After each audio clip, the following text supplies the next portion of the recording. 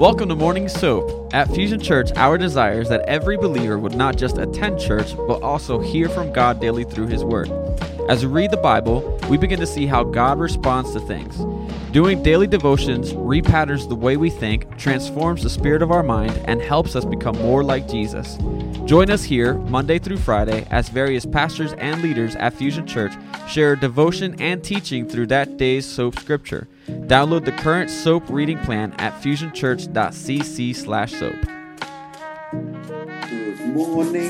Good morning, Fusion Church. All right, it's Motivational Friday. Everybody's doing the dance of joy because Friday is finally here, especially if you had a rough week. But God is in control. God is good. God is wonderful. We are in 2 Samuel 14 today. Amen. Let's begin with a word of prayer. Heavenly Father, I just thank you for this is the day that you have made, and we will rejoice and be glad in it, oh Lord God. Thank you for this opportunity, this time, oh Lord God. I pray for those who are watching and listening. I pray that you will just speak to us, that it be you, not us. I thank you, Father God, in advance for all that you have done and all that you're doing and all that you're going to continue to do. And we ask all this, Father, in Jesus' name. Amen. Amen. Okay, if you need to stretch, go ahead and do that. All right. And my lovely Sandra will be reading this morning. Good morning. Can you hear me? Amen. Yeah. Okay. All right. So I'm in the NIV version. 2 Samuel chapter 14, starting with verse 1, it says, Joab, son of Zeruiah, knew that the king's heart longed for Absalom. So Joab sent someone to Tekoa and had a wise woman brought from there. He said to her, pretend you're in mourning, dress in mourning clothes, and don't use any cosmetic lotions. Act like a woman who has spent many days grieving for the dead. Then go to the king and speak these words to him. And Joab put the words in her mouth. When the woman from Tekoa went to the king, she fell with her face to the ground to pay him honor. And she said, help me, O king. The king asked her, what is troubling you? She said, I am indeed a widow. My husband is dead. I, your servant, had 2 sons. They got into a fight with each other in the field, and no one was there to separate them. One struck the other and killed him. Now the whole clan has risen up against your servant, they say. Hand over the one who struck his brother down so that we may put him to death for the life of his brother whom he killed. Then we will get rid of the heir as well. They would put out the only burning coal I have left, leaving my husband neither name nor descendant on the face of the earth. The king said to the woman, go home and I will issue an order in your behalf. But the woman from Tekoa said to him, my lord the king, let the blame rest on me and on my father's family, and let the king and his throne be without guilt. The king replied, if anyone says anything to you, bring him to me, and he will not bother you again. She said, then let the king invoke the Lord his God to prevent the avenger of blood from adding to the destruction, so that my son will not be destroyed. As surely as the Lord lives, he said, not one hair of your son's head will fall to the ground. Then the woman said, let your servant speak a word to the Lord, to my lord the king. Speak, he replied. The woman said, why then have you devised a thing like this against the people of God? When the king says this, does he not convict himself? For the king has not brought back his banished son. Like water spilled on the ground, which cannot be recovered, so we must die. But God does not take away life. Instead, he devises ways so that a banished person may not remain estranged from him. And now I have come to say this to my lord the king, because the people have made me afraid. Your servant thought, I will speak to the king. Perhaps he will do what his servant asks. Perhaps the king will agree to deliver his servant from the hand of the man who's trying to cut off both me and my son from the inheritance God gave us. And now your servant says, may the word of my lord the king bring me rest. For my lord the king is like an angel of God in discerning good and evil. May the Lord your God be with you. Then the king said to the woman, Do not keep from me the answer to what I'm going to ask you. Let my lord the king speak, the woman said. The king said, Isn't the hand of Joab with you in all this? The woman answered, As surely as you live, my lord the king, no one can turn to right or left from anything my lord the king says. Yes, it was your servant Joab who instructed me to do this and who put all these words into the mouth of your servant. Your servant Joab did this to change the present situation. My Lord has wisdom like that of an angel. He knows everything that happens in the land. The king said to Joab, Very well, I will do it. Bring back the young man Absalom. Joab fell with his face to the ground to pay him honor, and he blessed the king. Joab said, Today your servant knows that he has found favor in your eyes, my lord the king, because the king has granted his servant's request. Then Joab went to Geshur and brought Absalom back to Jerusalem. But the king said, He must go to his own house. He must not see my face. So Absalom went to his own house and did not see the face of the king. In all Israel, there was not a man so highly praised for his handsome appearance as Absalom. From the top of his head to the sole of his foot, there was no blemish in him.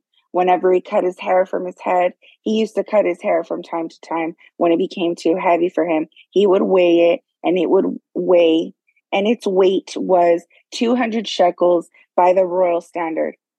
3 sons and a daughter were born to Absalom. The daughter's name was Tamar, and she became a beautiful woman. Absalom lived years in Jerusalem without seeing the king's face. Then Absalom sent for Joab in order to send him to the king, but Joab refused to come to him. So he sent a second time, but he refused to come. Then he said to his servants, Look, Joab's field is next to mine, and he has barley there. Go and set it on fire. So Absalom's servants set the field on fire. Then Joab did go to Absalom's house, and he said to him, Why have your servants set my field on fire? Absalom said to Joab, Look, I sent word to you and said, Come here so I can send you to the king and ask, Why have I come to Geshur? It would be better for me if I were still there. Now then, I want to see the king's face, and if I'm guilty of anything, let him put me to death. So Joab went to the king and told him this. Then the king summoned Absalom, and he came in and bowed down with his face to the ground before the king, and the king kissed Absalom. Amen.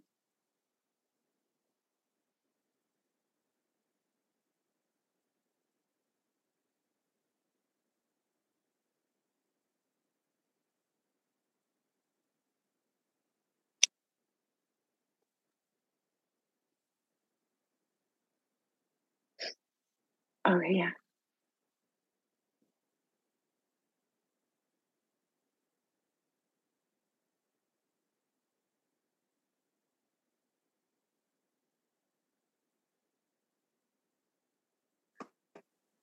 Papa, you're on mute. Okay, let me start that all over again. All right, Sandra. All right. And here we go. This sounds like a soap opera, this particular chapter, but all the sneakiness that was taking place. You have Joab here, the son of Zeruiah. He perceived that the king's heart was saddened about Absalom. So if you remember, David was just grieving over Amnon, his son, so back in 2 Samuel 13:39, who Absalom had killed over the rape of his sister Tamar. So you see already there's so much going on, his son, raped his sister. Then the other son came and had him killed, so he was, and then Absalom, he left. So Absalom was away, precisely 3 years at this moment. And Joab one of David's commanders, and a general of Israel. He was pretty much the number one guy for David. He was the hatchet man. He did all the dirty stuff. He did all the behind the scenes stuff that David needed to take place. And he was the one also that King David told to put Uriah, the husband of Bathsheba, in the front line to be killed. So he was doing, the work that David was doing. So, so when I'm reading all this and I'm putting all this together, I said, like, wow, what a lot of stuff is going on. What a dysfunctional family this is. There ain't no perfect family. We have good ones. We have not so good ones. We have the ones that like to talk, ones that are quiet. So there's no perfect family. And we're seeing it here. We're seeing it here with all of this.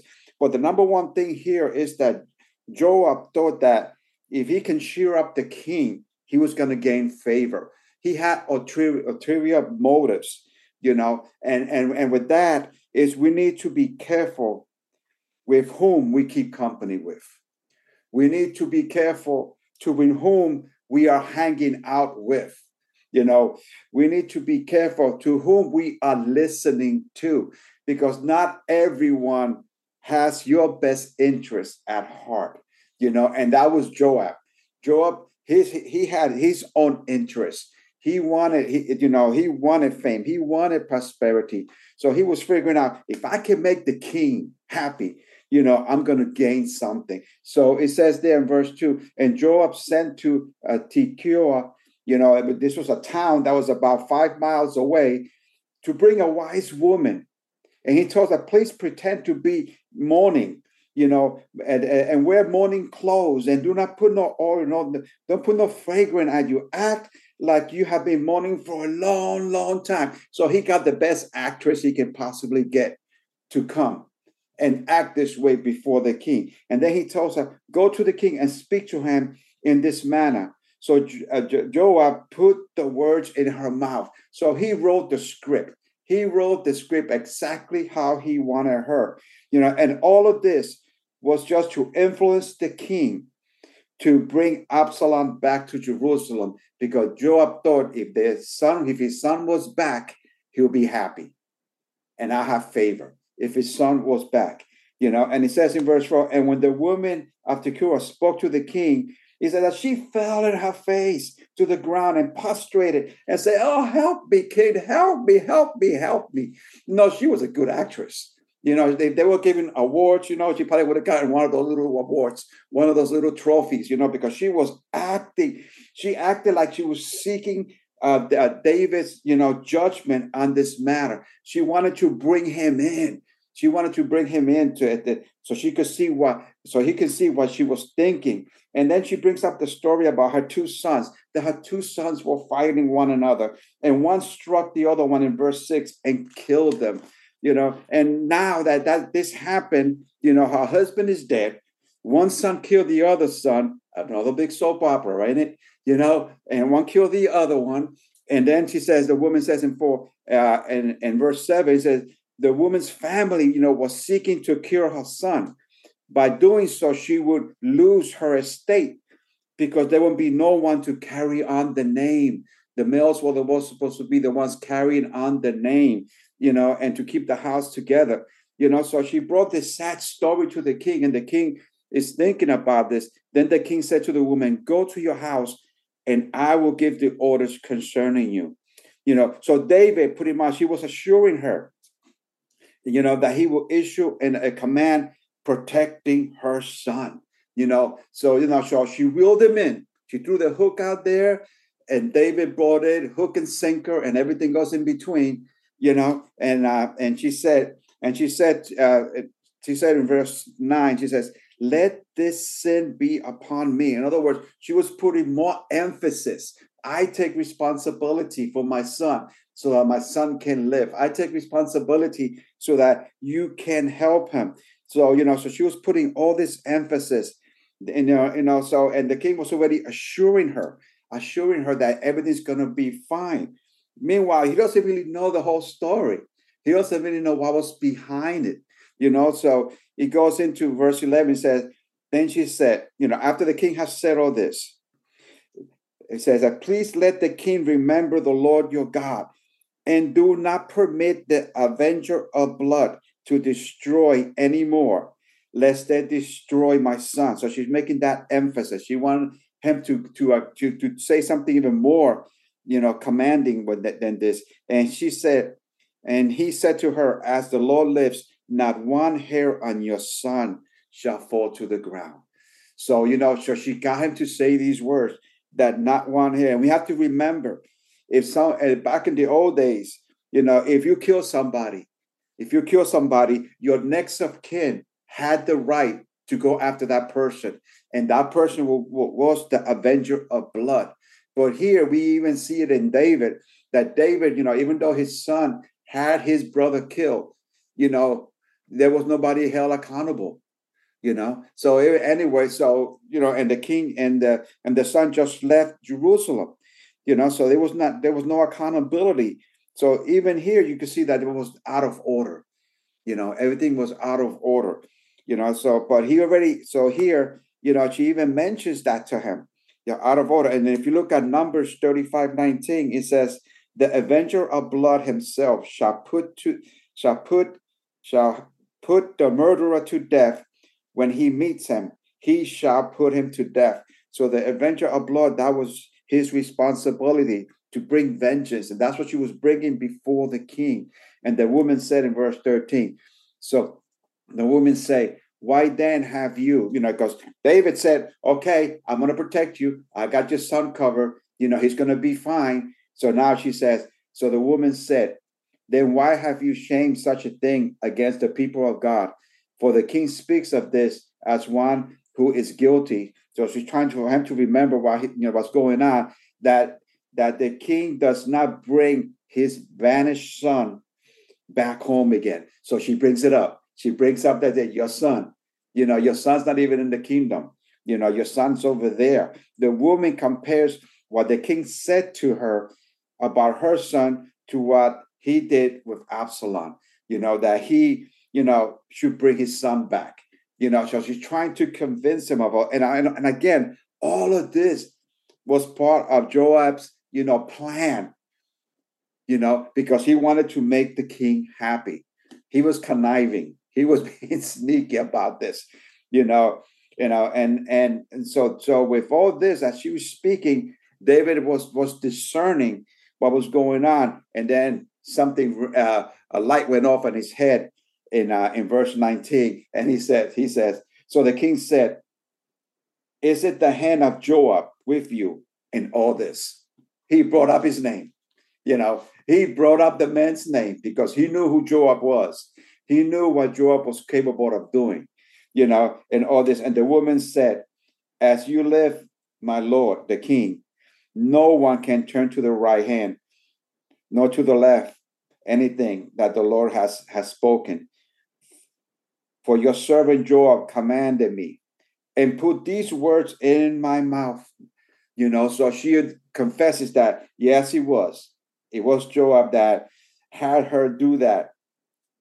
So he discerned what was going on. But yet, even though he figured it all out, guess what King David does? He does exactly what Joab wants. He heeded to Joab. He did. And the king said to Joab, all right, in verse 21, I have granted this thing. Go, therefore, and bring this young man back. Bring Absalom back.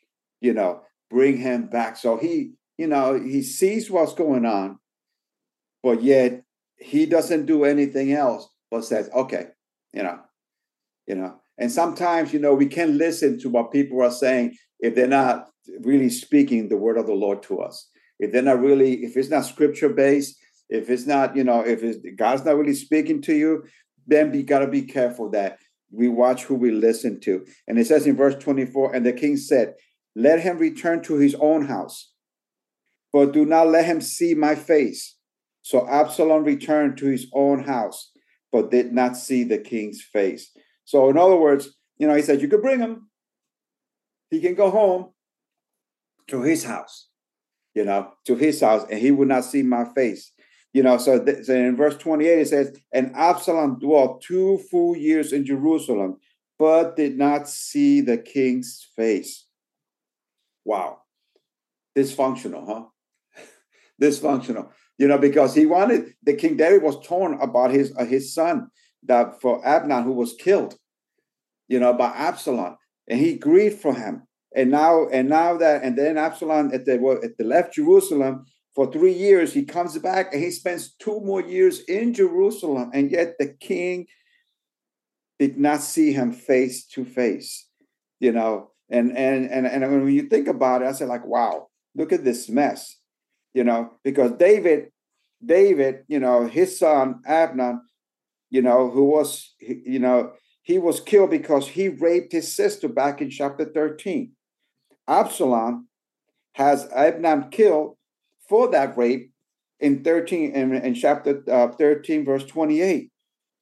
David himself, had an innocent man killed by putting him in the front line at Uriah, the husband of Bathsheba. So you see all of this stuff that goes on, all of this stuff that's taking place in this family, but yet God still had a plan. With all of this dysfunction, all this stuff that took place, all the sneakiness of Joab, because Joab was only thinking about himself. He was only thinking about himself. But David, even though he allowed things to occur, David was not perfect. King David, he had issues. He had his own issues. He did not always obey the Lord, because when he should have been out fighting with his men, he stayed home. And if he would have gone out fighting with his men, he would not have been tempted by Bathsheba. So there wouldn't have been that opportunity. But David, he was not perfect. But the one thing about David is that the Lord says that he's one after his own heart. Wow. And you think about it, back in 1 Samuel 13:14, and this is when King Saul had the sin against the Lord, in the temple, and it says, but now your kingdom, he's telling King Saul, shall not continue. The Lord has sought for himself a man after his own heart, speaking about David. And the Lord has commanded him to be commander over his people. So the Lord considered David a man after his own heart. Well, then you think about it, a man after his own heart, and he has not done all this stuff. He has allowed this to occur in his home, in his family. He did not fulfill the law that he should have been fulfilled, but the Lord sees the heart. Because the one thing about David always repented. Every time he made a mistake, every time. And it's beautiful, because when you look at Psalms 51, if Psalms 51 is David's prayer of repentance. And I know, like some of you, I have recited certain portions of this prayer myself, when I'm reading and I'm studying the word. And it says in Psalms 51, verse 1, it says, have mercy upon me, O God, according to your loving kindness, according to the multitude of your tender mercies, blot out my transgressions. It's so beautiful, because he first starts off and said, Lord, have mercy. He's acknowledging that he needs mercy. He's acknowledging that he needs God. This is David. He says, blot out my transgressions, blot out my sins. Have mercy on me. Have mercy on me. Your tender mercies, Lord. He's not talking about men's mercy. He's saying your tender mercies. He says in verse 2, wash me thoroughly from my iniquities and cleanse me from my sins. So you're telling the Lord, wash me, cleanse me, remove this mark from me, remove this from me. And in verse 3, he says, for I acknowledge my transgression. He admits that he has made mistakes. And we ourselves, we have to make sure that we admit when we make mistakes. We have to admit it, because if we don't admit it, that means we're going to have a sin that's not being exposed. But David acknowledged the fact that he has transgression. And the thing about it says transgressions with an S, more than one. more than one. But yet the Lord calls him a man after his own heart. How much does the Lord calls you a child after his own heart, as a brother and a sister after his own heart? We are his children also. And he says in verse 10, create in me a clean heart. Oh, yes. Oh, God, and renew a steadfast spirit within me. In other words, change my heart, Lord. Cleanse me from all unrighteousness. Create this new heart so that I can worship you again. Because I don't know about you, because when I have messed up, and if I don't go before the Lord and ask for forgiveness, I have a hard time praying. I have a hard time worshiping. Because why? Because there's something out of order. For he calls us to come to him, to know that we have an advocate, which is him, that we can go to the Lord and say, Lord, forgive me. He forgives us. He washes us from all iniquity and all our sins. And then he creates a new heart, and renews a steadfast spirit, renews our strength, praise God, renews our strength. And he said, do not cast me away from your presence. No, Lord, do not walk away from me, Lord. David is saying, do not take your Holy Spirit from me. So keep him there. In other words, keep your presence with me, Lord. I cannot function without your presence. This is David's prayer. No wonder the Lord says that he's a man after his own heart. Because why? Because he knew when he messed up.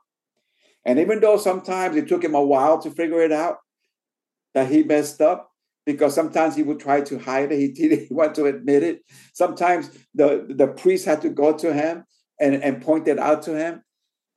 Just like when he killed Bathsheba's husband, that it needed to be pointed out. But guess what? Once it was pointed out, once his eyes were open, he repented and he went before the Lord, and the Lord forgave him. And he says in verse 12, restore unto me the joy of your salvation and uphold me by your generous spirit. Restore unto me. And guess what? And the Lord will restore. And the Lord has restored him. It's beautiful that we serve a God that even though we can mess up, and even though sometimes we can even take advice from somebody that will cause us to mess up, but when we turn to the Lord and ask for forgiveness, he forgives us. He washes us. He cleanses us. He renews us. He refreshes us. And not only that, but then he will acknowledge you, that you are his son, that you are his daughter, just like he did with David. Now Joab, even though he was conniving, even though he was one of David's generals and all that, at the end of it all, when David was older, he spoke to his son Solomon, and he said, remember Joab? You need to do something about that. And Solomon had him killed. So he paid. He thought he was getting away all this time, all of these years. Sin is sin, and Joab had a multitude of them, and Joab thought that he can get away with all this stuff. And at the end, it caught up with him. And even David should have done something a lot sooner with Joab. He should have. Because even at one time, David removed him as being his general. And guess what? In the heat of a battle that they were in, he killed the general. Joab killed that general. And then David made him the general again. So it's a lot of stuff. You think about it. I said, man, where you coming from? Why are you thinking that way? Why did you do that? But it's just to show that even David, a man after God's own heart, he had his weaknesses. He had his frailties. He messed up. But on top of all that, he always turned to the Lord and said, Lord, forgive me.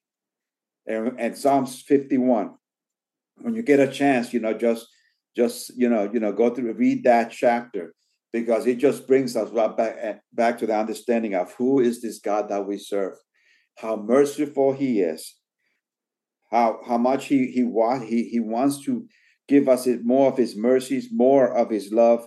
He will wash us. He will cleanse us. He will acknowledge us. He will create a new heart in us.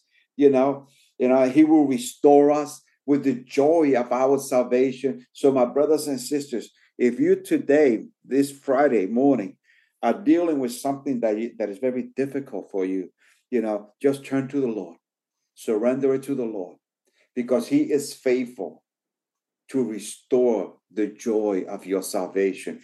He is faithful to give you strength to take you to the next step, to the next level. He is faithful because he is present. He is there. And even here that we can see in this, what I call such a soap opera chapter, for me, with all this stuff that was taking place, and the manipulation of people trying to get a position, trying to make themselves look good, and thinking that they are doing good. And then the man of God, seeing all this, yet doesn't do anything. It shows that we are all human. We are all human, and we all can make mistakes. I have made mistakes. I'm not perfect, but God, when we turn to the Lord and we say, Lord, forgive us, the Lord restores us. The Lord cleanses us. The Lord renews us and gives us favor and gives us his peace and gives us his joy and gives us his love to continue to go forward. And my brothers and sisters, if you're going through something this week, I pray that the Lord will strengthen you. I pray that the Lord will keep you. I pray that the Lord will lift you up. I pray that the Lord will lift you up, that you can feel his presence, that you can feel his love, that you can feel his grace, because he's in control. Because no matter what we're facing, and I'm saying that no matter what we are facing, with God, all things are possible. With God, we can overcome the situation. We may not like it. We may do it with tears, but God is faithful. I appreciate you guys' prayers for my family, for what we've been going through.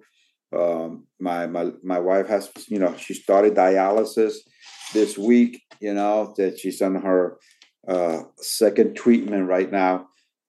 It has not been easy. It has not been easy. Been very stressful, very, very painful for her, but God is in control. God is faithful. God does not allow you to go through anything that you cannot handle.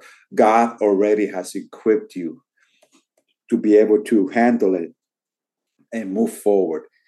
You may not like it. You may not want to go through it.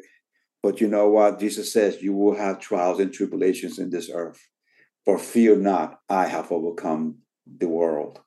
So if Jesus told us that he already overcame it, we can overcome whatever situation we face. But we have to have faith. We have to trust no matter what. We listen to God. Man can say what they want to say. But for me, I'm going to listen to the word of God. I'm going to believe the report of the Lord. And the report of the Lord says that I have the victory. The report of the Lord says that we are more than overcomers. The report of the Lord says that I am healed and I lack nothing. That's the report of the Lord. And that's what I speak over myself, over my family, over my wife, over my children. God is awesome. So we got to continue to focus on him and continue to rely upon him, because great things are coming our way, my brothers and sisters. Great things are coming. And if we're facing a storm, that means something good is coming. Something good is coming. And I know freedom is in operation right now. And I know that a lot of individuals are having all kinds of issues, but guess what? The victory is around the corner. The victory is around the corner. The answer is around the corner. We just need to continue to hold on to the Lord, because he has us. He has us, and he's making a way. He's making a way. Before you know it, you're going to have that victory. Before you know it, you're going to see that salvation. Before you know it, you're going to have that job. Before you know it, you're going to have that house that you've been praying about. Before you know it, those that have been running away from the Lord, that you've been praying for many years, are coming to the Lord. Why? Because he's the God of the breakthrough. And I believe breakthrough is coming to us. And that's why the pressure has been so high, because breakthrough is around the corner. Let us pray. Heavenly Father, I just thank you for this time. I thank you for my brothers and sisters. I pray that you will just meet them right there where they're at. Strengthen them, Father God, if they need healing, Father God, I pray for healing upon their bodies from the top of their head to the bottom of their feet, Lord God. I thank you, Father God, because there's nothing impossible for you. You are right there where they're at right now, Father. Touch them, Lord God. Touch them and fill them, Lord. I thank you for answer prayer. I thank you for answer prayer, and I thank you for answer prayer. Be with them, keep them, and guide them, Father God, until we meet again. And we ask all this in Jesus' precious name. Amen and amen. Amen. Keep your focus, keep your focus, keep your focus. The best is yet to come. And I hope that I'll be seeing you guys soon. God bless. Enjoy your weekend. Enjoy your weekend. God bless. Bye-bye.